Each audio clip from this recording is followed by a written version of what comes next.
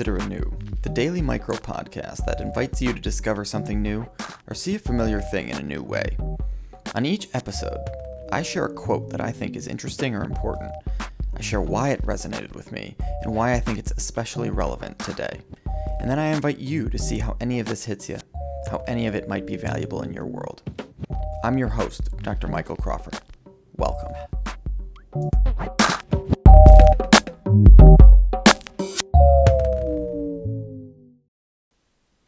Hello, what is up? Welcome to Consider Anew. Thanks so much for being here.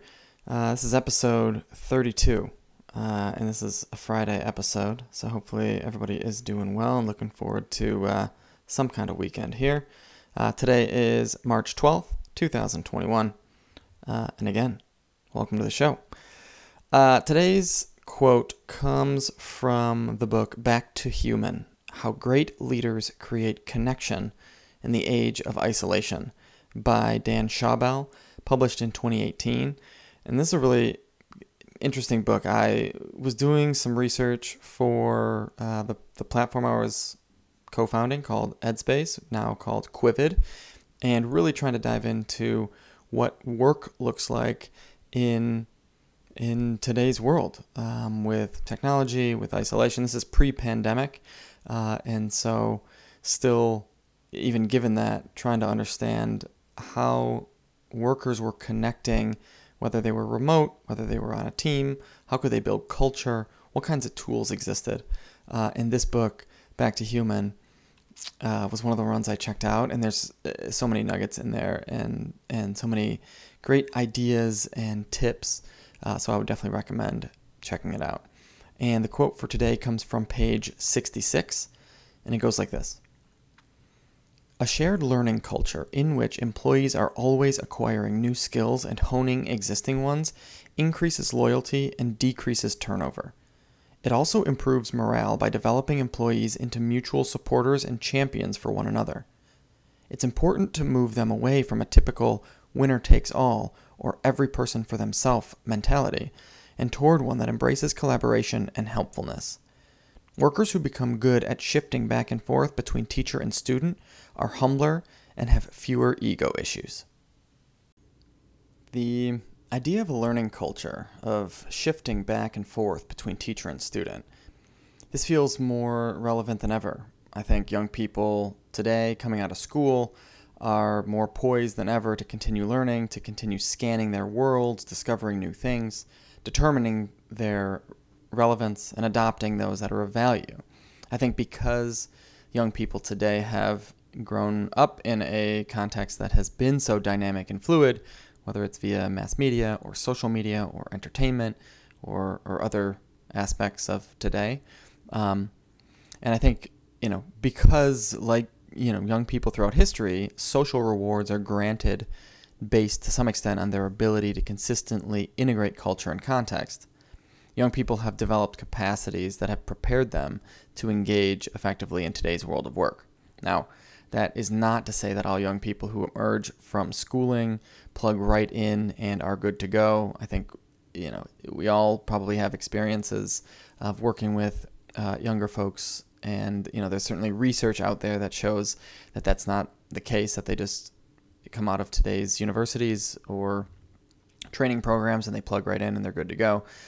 But what I am particularly interested in is the extent to which learning cultures are the norm in organizations, where employees of all kinds, whether they are younger, older, anywhere in between, are engaging in intentional acts of learning as a regular and frequent part of their work.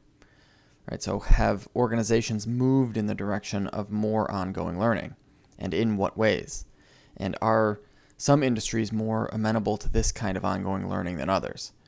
I think sometimes at work, learning needs to be set aside and you just have to execute. I think that is a fact. But to what extent are organizations prioritizing learning? And to what extent can the structure of the work hinder certain kinds of learning? I think about schools and teachers and, in a given workday, teachers don't have much time to devote to learning explicitly. Of course, they're always learning when they're teaching, and they do have time for planning. There's a little bit of time for collaboration and connecting with their peers. But in general, any of the sort of reflection that's necessary for learning, or the pursuit of new skills, or reading books, or discussing things with colleagues, it's not really built into the structure of a teacher's workday.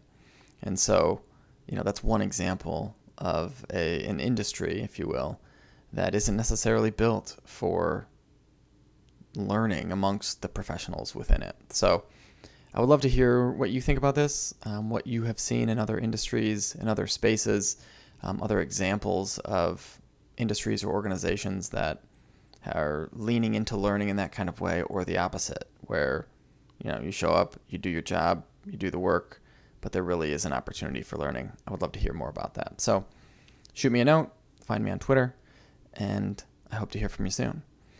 I want to leave you with two things today. First is a friend of mine, Christina Ishmael. She is a rock star educator, an open education resource, ed tech, ed policy expert, and she recently launched her consulting company. And right now I know she's doing some work helping organizations figure out their internal learning culture. And so I would definitely suggest checking her out.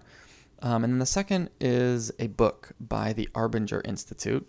It's called The Anatomy of Peace, Resolving the Heart of Conflict. And the Arbinger Institute is an organization. I've referred one of their books, Leadership and Self-Deception, on this podcast before. It's one of the books that I probably recommended the most, and Anatomy of Peace is up there as well. And it's all about helping leaders and staff members understand conflict, understand its origins, and ways to kind of solve and prevent conflict. And I think there's lessons that can be drawn from it that apply beyond just conflict resolution. So definitely recommend checking that one out. And that is all. I will leave it there. Thanks so much. That wraps this episode of Consider Anew. Check out the show notes for links and other details. And if you liked what you heard and you're willing to help the podcast out, please be sure to subscribe and leave a review. And if there's someone in your world who you think might appreciate this episode, do them a favor and send it their way. Thanks to Michael Lipset of Pastel Stories for Thought Partnership, and thanks to you for tuning in. As always, I'd love to hear from you. Say hello on Twitter. I'm at MJCraw. And connect with me at www.mjcraw.com. And until next time, consider anew.